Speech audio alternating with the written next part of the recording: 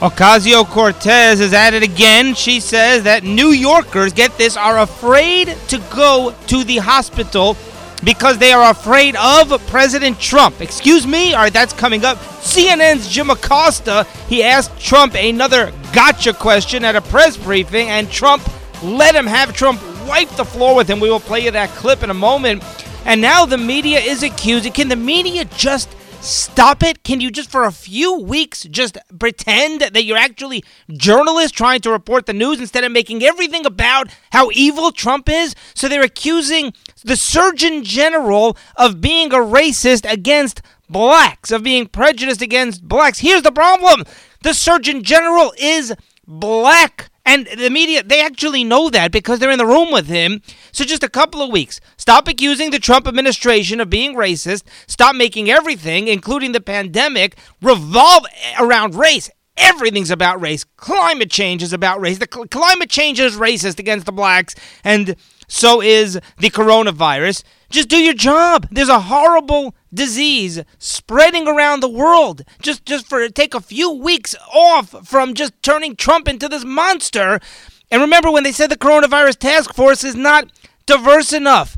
Just stop spinning everything as like Trump's fault. Now they're blaming Trump because he didn't respond to the coronavirus early enough. And by the way, just while the global pandemic is happening, can you I'm not asking you to reform yourselves and actually behave like human beings instead of the disgraceful subhumans that you are. All right, Ocasio-Cortez, and by the way, Trump has been extremely toned down. Let's point that out. But the media, they can't follow suit. Ocasio-Cortez, she says that more people in New York would be going to the hospital if not for the xenophobic COVID response from President Trump. Literally, those are her words. She says she's heard firsthand accounts of people too scared to go to a hospital because of Trump's comments. Here's her tweet. Corona Queens is the most heavily COVID-impacted zip code in America. I can tell you firsthand, many people are too scared to go to the hospital because of Trump's xenophobic COVID response. And it just happens to be just one of those bizarre coincidences that Corona Queens, it's a neighborhood in Queens. There's a lot. The LaGuardia Airport is right near there. Flushing Meadows Park, the Tennis Association, and a large Hispanic community lives in Corona, Queens. It's like almost the Hispanic capital of the entire New York City, Corona and Flushing. Anyway, so she doesn't explain what is she talking about. Trump's xenophobe. Okay, good. Trump's a xenophobe, and his response has been xenophobic, and which is a good thing, by the way, because what that means essentially is he's discriminating against Asians, who are the ones who brought the disease to the world in the first place. But the point is that what is she talking about? So they don't got to go, I'm not going to go into the hospital. What, is Trump waiting for you there in the hospital with his xenophobic task force? The Trump xenophobic team is in Elmhurst Hospital in Queens, New York, about to pounce on people who go, hey. It's bizarre. Is the media going to ask Ocasio-Cortez about it? They're busy asking Trump every silly gotcha question. How about saying, Ms. Ocasio-Cortez, what are you talking about? Trump's xenophobic response is preventing people from entering a hospital. What, is Trump there at the hospital? All right, so last week, Jerome Adams, the Surgeon General, here's what he's guilty of. He's trying to get blacks and Hispanics to avoid getting sick and to get treatment and to not go, not basically catch coronavirus. That's what he's trying to do. And the way he's doing it is he's speaking in a language that they can relate to. He's speaking in their terminology, Jerome Adams, and he's a racist against blacks. He's black. And a PBS reporter, this is Yamish Alcindor, that same black PBS reporter who a few weeks ago was attacking President Trump, something about his response to the coronavirus. She was way, way, way off, and we played you some of those clips. But here's what Jerome Adams said. He told blacks and Latinos, he said, avoid alcohol and drugs, because alcohol and drugs, I guess, can weaken their immune system. And then he said, and I'm quoting, do it for your abuela, do it for your granddaddy, do it for your pop. Those, I'm just quoting his words. I don't know exactly even what those, abuela apparently is grandmother in Spanish. Granddaddy, I guess, is grandfather. Pop, I guess, means your father. He's trying to say, do it for your family members. That's what he's trying to say. Similar to when the Baltimore mayor said, stop shooting people because maybe your mother or aunt are going to end up in the hospital and we're going to have to use the hospital bed for the person you shot, right? So Jerome Adams is telling them words that they can understand. She accuses him, this Yamish Al-Sindur, of being a racist. Again, it's just these reporters, they look so foolish. And here's how I'm going to read you the quote from this reporter. Quote, "You said African Americans and Latinos should avoid alcohol, drugs, and tobacco. You also said do it for your abuela, do it for your papa, do it for your mama. Some people online are already offended by that language." This is actually at the same briefing. And she says some people online are already offended by that language. The idea that you're saying behaviors might be leading to these high death rates. Could you talk about whether or not, could you respond to the people who might be offended by the language you use? Such a question's not even coherent. Is her issue the language he used, or is the issue that he's talking about behaviors like drugs, alcohol, and tobacco? He's trying to save their lives. He is trying to save the lives of black people. He is a black person. And she says some people online are already offended. Who's she talking about? She doesn't say. Except that she had already tweeted that she was offended by that language at that same press briefing. So apparently she's talking about herself. So she writes this tweet that she's offended. And some people online are offended. I don't know what she's talking about. But here's the thing, is he's black. He is black. What is the racism? He's talking, it's just bizarre. So here's what he said. He said, quote, "I've been meeting with the NAACP, National Medical Association, and others. I talked with Derek Johnson, head of the NAACP. We need targeted outreach to the African-American community, and I used the language that I used in my family. I have a Puerto Rican brother-in-law. I call my granddaddy. I have relatives who call their grandparents mama. That is not meant to be offensive." So essentially, he's saying, and I'm quoting another article, open your eyes, I'm black. Hello, wake up. But again, it's this fake outrage because if you're a member of the Trump administration, you're a racist, even if you're black. You cannot make this stuff up, and they're trying to blame Trump for this pandemic, as they thought that he was being too extreme with the travel ban. Now they're saying that they're trying to drive a wedge between him and Anthony Fauci, Dr. Birx, and say that somehow if Trump had responded earlier, and even Dr. Fauci said if Trump had responded earlier, it could have prevented death. Dr. Fauci said, well, yeah, I guess technically if you had prevented everyone from coming to the United States earlier on, but he was getting criticized, Trump, for being too harsh and too extreme. You cannot have it both ways. Now there are claims by Democrats that the virus itself is somehow racist. And not to minimize, I think you all know out there, how strongly I feel about this whole situation and how tragic it is, how horrific it is, how unspeakable it is. We're still in the middle of this crisis. But it's just I need to call out the media and the Democrats because they're being egregious. They're taking a problem and making it so much worse and playing the blame game and playing politics. And it's truly outrageous. So Maryland Governor Larry Hogan says that they are going to be investigating. There's a disparity and a very disproportionate number of blacks in Baltimore or Maryland, I believe Baltimore, are being killed by the coronavirus, much higher than the actual proportion of blacks that there are in the actual city. So, in other words, a disproportionate number of blacks are being killed versus whites. And Larry Hogan, who's actually a Republican governor of Maryland, he says that they're going to be investigating. They're going to have analysts go and take a look at those numbers. Steny Hoyer, one of the Democrat leaders in Congress, he wrote a letter to the governors, and specifically Larry Hogan leads that group of governors. He says that what's going on with this racial disparity, I'm not sure what the implication is here. Now, look, we have to wait and see what exactly conclusions they draw, but I don't believe that doctors and hospitals are discriminating against blacks. I would imagine, I have no idea, pure speculation, maybe blacks tend to live in more urban areas, maybe they live in more concentrated areas in Baltimore, and therefore they're getting hit harder. I would suspect there's a lot of logistical reasons, maybe the fact that maybe the precautions are not being taken as strongly in some of those areas. Maybe they're not following the guidelines. I don't know. We'll have to wait and see.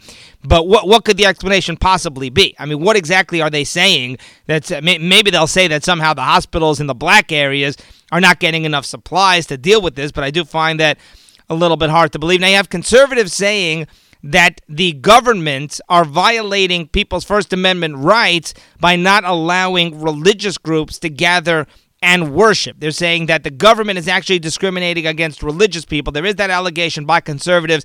My first reaction is I don't like this. As you know, I believe that public health comes first. This is one of those situations where the First Amendment is not being violated because the exceptions to the rule are if there's a danger, a threat, some kind of hazard being posed by people, if they express their right to freedom of religion, freedom of speech, right? You have all these lockdowns. People are not allowed to go shopping for non-essential items. People are not allowed to get together in large groups.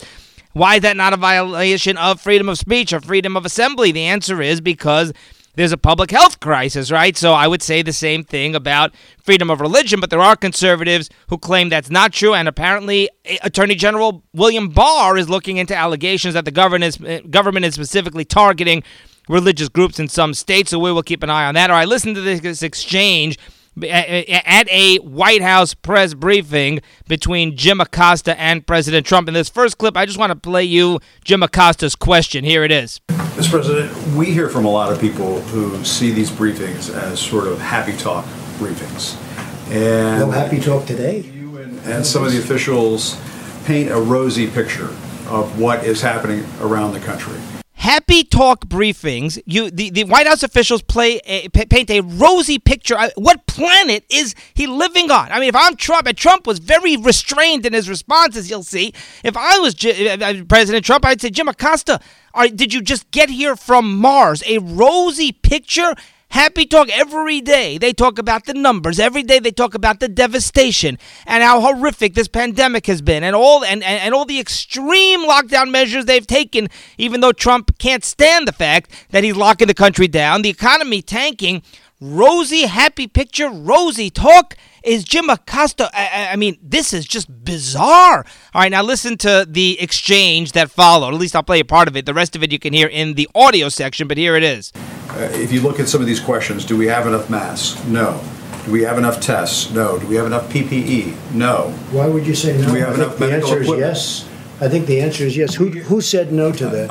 I'm saying this. No, you're saying no. But who said no? But you asked me, do we have enough masks? We hear from yes. doctors. We hear from No, you didn't experts. say that. You said, do we have enough masks? Does the country? Yes. Do we have enough tests? Yes. Plus, we're developing new tests. Do we have enough? Do we have enough ventilators? Yes. Do we have enough hospital beds? Yes. We've built 20,000 hospital beds. We have enough hospital beds.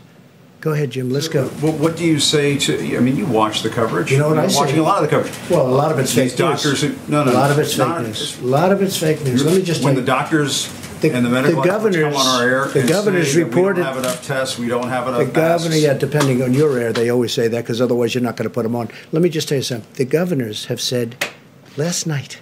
They had a group of governors, 14 governors. They were together someplace. And they said, it's been unbelievable what's happened. We've been totally responsive. Ventilators. Everyone has the ventilators they need to a point where we're getting calls from foreign countries saying, you have all the ventilators, can we get some? And we're going to try and help some of these countries.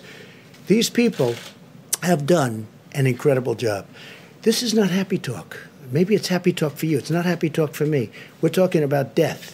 I mean, it's just mind-numbing to listen to Jim Acosta and these reporters. And as usual, they give zero basis. They ask these questions. They don't cite a single source. They don't cite a single, any one of their experts that they're supposed to be quoting. And then he says, well, doctors say. So what does Trump say? He says very smart. He says, yeah, the doctors on CNN, they're the ones who are saying that we don't have enough beds and supplies because you wouldn't let them on. They're only allowed on CNN if they give the answers you want them to give. And then Trump goes on and talks about how the governors are saying there's plenty. By the way, if you listen later in that clip, we don't have that part of it here. It's in the audio section where Trump says that Governor Cuomo set up the hospital and the Javits Center and they cannot fill those beds. They're simply not filling those beds. That's a good thing. That's a good thing that they're over-prepared and they have a surplus. But for then Jim Acosta to go and say, well, you have all these doctors who say that you're painting a rosy picture and say we don't have enough supplies, we don't have enough hospital beds, we don't have enough ventilators. And Trump says, yes, we do. In fact, other countries are actually saying to us, you have all the ventilators. We want some of those ventilators. And Trump is graciously saying, well, we're going to give some of the ventilators to a rosy picture. I mean, being overly positive. And this is Jim Acosta. This is his narrative. It used to be that Trump's a racist. Now Trump is being so positive. You can't be positive. There's a global pandemic. Every which way you go. When Trump says, I think we need troops in Syria, we got to pull the troops out of Syria. Now Trump decides we're pulling out of Syria. We need troops in Syria. And we need to fight the war in Iraq. We need to get out of Iraq now because Trump wants to stay in Iraq. I mean, anything the man. I'm telling you, Trump should announce tomorrow that he's a socialist. Suddenly, all these liberals would turn into capitalists and conservatives. All right, so getting into the other politics of the day here, Bernie Sanders, as you know, last week, dropped out of the race. It's not a surprising move because Joe Biden was more than just a front runner. You know, it was virtually impossible for Bernie Sanders to try to stage a comeback and to win the nomination because that's how far ahead Biden was. You had these primaries. Some of them were continuing despite the coronavirus, and Biden pulled ahead by about 300 delegates.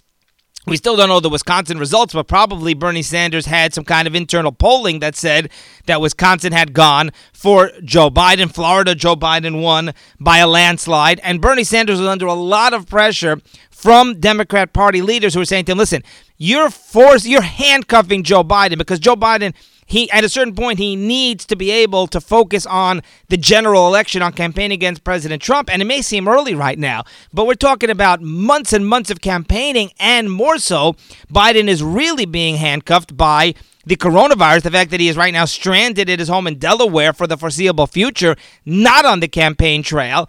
Totally irrelevant, barely even getting these television interviews because he's got nothing to say that anybody's interested in hearing as long as this pandemic's going on. He has to choose a running mate. So Bernie Sanders, by distracting Biden and forcing him to focus on beating Sanders, despite the fact that it was very clear Sanders had no shot, he was really hurting the Democrat Party and really hurting Joe Biden's chances come November. That's really a lot of what this was all about. And Biden is at a serious disadvantage because he's so sidelined. Now, it's interesting. My father made the point to me, Bernie Sanders suspended his campaign. They're always suspending their campaigns. Why not just drop out? And Bernie Sanders did not give his delegates to Joe Biden. And the answer is very simple, as my father pointed out, because let's say something were to happen to Joe Biden over the next few weeks, before they actually officially formally give him the nomination at the convention. Well, what would happen? Joe Biden, let's say he becomes incapacitated. I mean, crazier things have happened. Certainly, especially if you look at, some of the history here of Joe Biden these last few weeks and few months. Well, then, who's going to become the nominee? Bernie Sanders then would, by default, probably become the nominee, or at least he would stand the best chance because he has all the delegates. He's not going to go and give up his delegates to Biden. He also didn't endorse Joe Biden. As far as I'm aware, Barack Obama still has not endorsed his own VP, Joe Biden, which we know it hasn't happened in months. Wouldn't you expect it at this point to happen? Well, not yet. We'll have to wait and see. Maybe today, maybe this week. Now, the next question is going to be, okay, well, who's Joe Biden going to choose as a running mate? And I guess you could argue, I never am a big believer that a running mate really can make or break an election. I think that it's overrated. I've never seen an election where it was like, all right, this candidate, he's a mediocre candidate, but sure, I do love his running mate. And running mates have done harm. John McCain famously Sarah Palin, even though it was very unfair the way she was treated, but the media treated Sarah Palin as a doormat. Bush and Dan Quayle, arguably, now Bush won in 1988, but he was riding Reagan's coattails. That would have been almost impossible for Bush to lose. I mean, you could have had a monkey running in 1988 against Michael Dukakis, and if it was Reagan's former vice president, then that monkey would have won.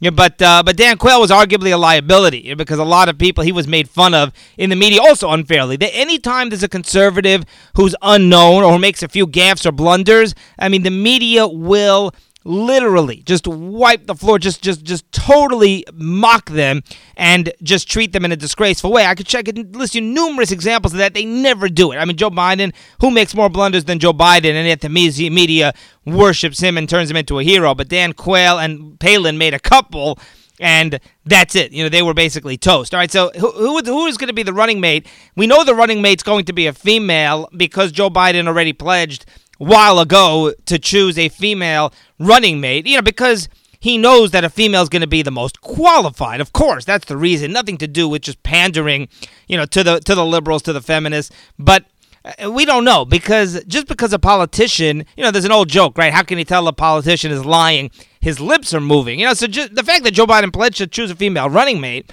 especially with the coronavirus, he can claim that, this is public health and safety, who knows what. But the likelihood is he's going to pick a female running mate. So there are some news outlets here that have kind of put together a list of the most likely running mates. We'll just run down some of the list here. I think some of these are actually pretty accurate. So some people are saying that the number one on Joe Biden's list is going to be Amy Klobuchar. We've speculated about this for quite a long time. She showed herself to be a strong candidate. Number one, she's from Minnesota. She's from the Midwest, from an important swing state, so that could be a very big deal. Also, I guess she's viewed as being somewhat moderate. Now, I don't know if that's a good thing because, of course, Biden, he really wants to attract the Bernie Sanders socialist radical left wing of the party. So Klobuchar is not going to help with that. But the big part about Klobuchar is, that of course she dropped out of the race because essentially allowing Biden to consolidate the so-called moderate wing of the party. It was her and Buttigieg who were taking away so many of Joe Biden's votes. So she, by her dropping out and endorsing Biden, that gave Biden the momentum that he desperately needed to beat Sanders. You could argue if Klobuchar and Buttigieg remain in the race a few more weeks, then right now Joe Biden might not be the nominee. So did they cut a deal? We don't know, but he certainly is going to want to show his appreciation to Amy Klobuchar. The others on the list are Kamala Harris, Gretchen Whitmer, whose name has come out of nowhere. We'll get to her in a moment. Tammy Duckworth.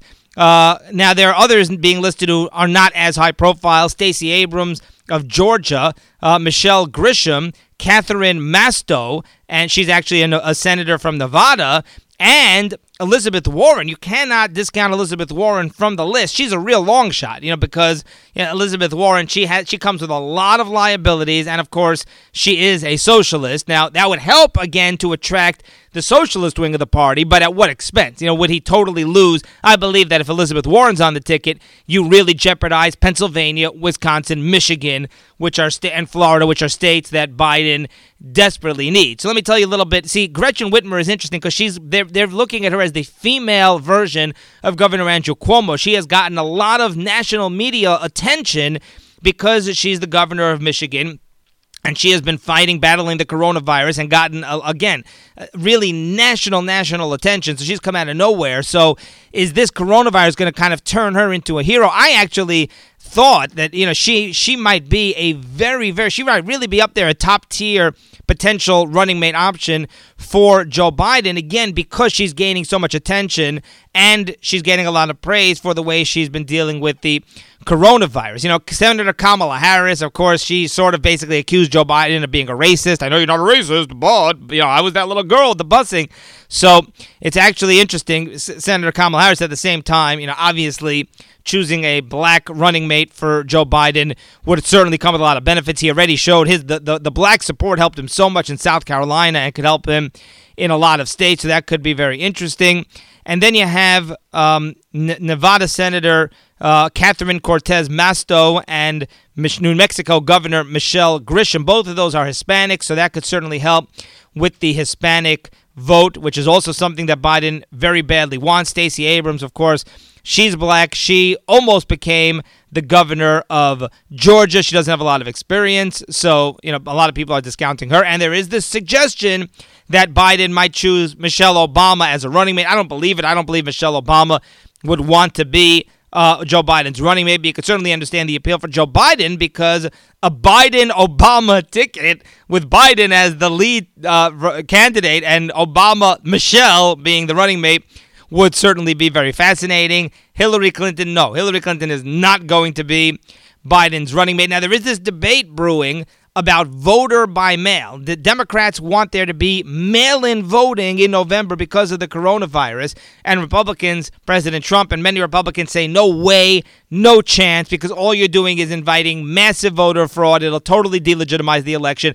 And why does it always seem like this? The Democrats, they always seem to support these types of, new voting options that could potentially lead to election fraud. You almost wonder, did the Democrats, do they support election fraud? Do they believe that that they have an advantage if there's election fraud? If there are people who are going to be able to vote, who aren't technically registered to vote, do not deserve to vote, maybe perhaps illegals would vote by mail, you need in-person voting because you need to make sure that there isn't voter fraud going on. And it's almost as though the Democrats support voter fraud and Republicans. We've seen this happen so many times throughout the year. So we'll keep an eye on that. All right, the IG report about the FISA abuses. Last week, there were declassifications of footnotes. Footnotes in the FISA IG report have been declassified, and it seems that James Comey and former counsel for DOJ, Jim Baker, they refused to have their clearance reinstated. This is very interesting. The IG wanted to reinstate their clearance, Jim Comey and Jim Baker, the DOJ top lawyer, and they refused to have their clearance reinstated, which essentially means that they weren't allowed to discuss. The IG wanted to ask them questions about the FISA scandal, and they refused to have their security clearances reinstated. So you have Ron Johnson, the Senate Homeland Security Committee chairman. He wrote an op-ed in the Wall Street Journal last week, and he said, why did James Comey and former FBI counsel James Baker, why did they refuse to have their clearance reinstated before being interviewed by the Inspector General? Was it so that they would not have to explain certain information? In other words, they wouldn't have to answer certain questions about all the FISA abuses, about all the deception and the violations that were done with the FISA applications, the Steele dossier, when they were applying for a warrant to spy on Carter Page. Now, John Durham, remember, the IG, he has very limited, he's very limited in his power in being able to get people to talk if they don't want to talk. But John Durham is a whole different story. John Durham is almost like a special counsel, special prosecutor, so he can actually subpoena and he can actually depose and force these people to testify. So we'll have to keep an eye on that. Now you wonder, is there ever going to be, they're talking about new criminal referrals in this FISA Spygate investigation. And, we know John Durham has been investigating for what, has it been over a year, I believe, since AG Barr appointed John Durham, just about a year. And when are we going to finally see some sort of indictment? Will we ever see an indictment? Are we ever going to see any sort of justice carried out, for the FISA scandal, for all the different corruption and crimes and who knows what else that went on with Spygate, with the Steele dossier, with misleading the FISA court, with spying on Trump, who was an opposition candidate using Hillary Clinton's bought and paid for research. It's just so egregious. And are we ever going to see justice? I'm so skeptical, but maybe we will. I'd be surprised. Now, meanwhile, Congressman Devin Nunes, the ranking member of the House Intelligence Committee, staunch Trump supporter, he actually says there are going to be more criminal referrals handed down from the House. Remember, there were 8 criminal referrals already targeting people tied to the origins of the Trump-Russia investigation. A lot of that has to do with leaks, and you wonder if it has to do with Peter Strzok and Lisa Page, who actually sent text messages about leaks that they seem to have given to the media about Trump and about the Trump campaign and Trump-Russia collusion. And Nunes, this weekend on Fox News, he said that these new declassified footnotes in the IG report will likely generate new criminal referrals, so we're going to keep an eye on that. All right, a lot of interesting politics happening in Israel because you have this unity deal which is starting to crumble because they cannot agree about certain policy issues. They cannot agree about cabinet ministers. Benny Gantz has until midnight Monday night to form some sort of coalition. He has requested an extension because he says that the unity talks are moving forward, but President Reuven Rivlin has refused to give an extension of the deadline to Benny Gantz. Now, at that point, Rivlin could then give the mandate to Netanyahu, or I guess, back to Netanyahu. I mean, I don't know if Netanyahu ever officially had the mandate, but it's been Gantz's here the last few weeks because he was able to form that left-wing coalition, which Netanyahu never got past the 58, that level of 58 Knesset members supporting him in the right-wing coalition bloc. So it's really interesting. And now Netanyahu has gotten a defector, so he's up to 59. Netanyahu needs 2 more. Without Benny Gantz, Netanyahu needs Benny Gantz's 15 votes. But without those, Netanyahu, all he needs is 2 additional votes for his right-wing bloc. Now, remember, what Netanyahu's been able to do has been brilliant, because it's been masterful, because Benny Gantz, his own party crumbled when he joined the unity talks with Netanyahu. So Lapid and Ya'alon and others, they abandoned Benny Gantz. So Benny Gantz, his left-wing bloc, has totally collapsed at this point. He's just got the 15 Knesset member votes, and that's it on his side of things. But he's had the unity deal with Netanyahu. Once that expires, so think about this. Benny Gantz, he doesn't have the Knesset anymore on his own without Netanyahu. So he had this plan to basically pass a law that Netanyahu, under indictment, could not be the sitting prime minister. Can't do that anymore. All right, so he's going to do the unity government with Netanyahu. But if Netanyahu could just get the 2 more votes, then he suddenly doesn't need Benny Gantz anymore, and Benny Gantz becomes totally irrelevant. Was that Netanyahu's strategy all along?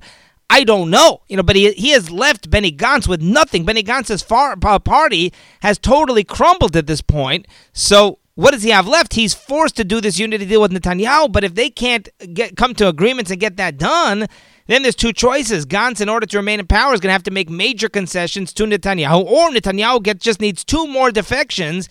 And suddenly he doesn't need Benny Gantz anymore, and then the unity government falls apart. Now, if nobody can form a coalition and they cannot come to any sort of agreement, then, of course, you may have a 4th round of elections. I mean, nothing would shock me at this point. I would be surprised. Of course, Benjamin Rose of Mishpacha, when we interviewed him, he said he believes they are going to come to terms here on this unity deal. You have to believe Benny Gantz right now. He's got almost zero leverage. He's going to have to make a ton of concessions if he wants to stay as part of the unity government. And, of course, then he'd become the prime minister in 18 months, presumably. So we will keep an eye on that. Very, very fascinating. The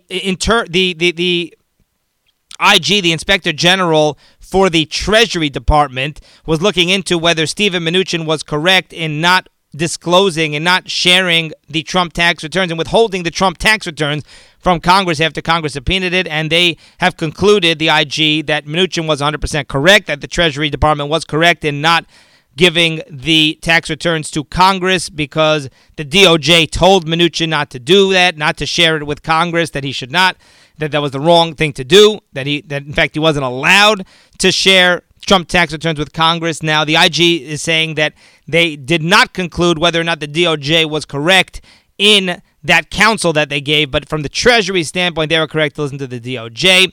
The petition calling for the resignation of the leader of the WHO, the World Health Organization, is now up to nearly 1 million signatures. And by the way, Republicans in Congress wrote a letter to the head of the WHO, Tedros, demanding that he disclose his relationship with the Chinese Communist Party, because WHO essentially protected the Chinese Communist ruling party in January while this pandemic was spreading and the Chinese were covering it up. So the House Oversight Committee, group of Republicans, wrote a letter saying, quote, "Throughout the crisis, the WHO has shied away from placing any blame on the Chinese government, which is in essence the Communist Party of China. U.S. leader of the WHO even went so far as to praise the Chinese government's transparency during the crisis, when in fact the regime has consistently lied to the world by underreporting their actual infection and death statistics."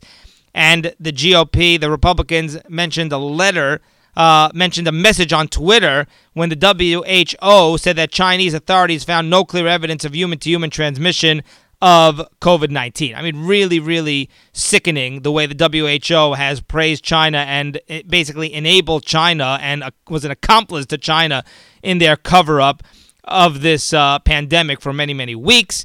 That's going to do it on this very busy Sunday, and we will see you next time.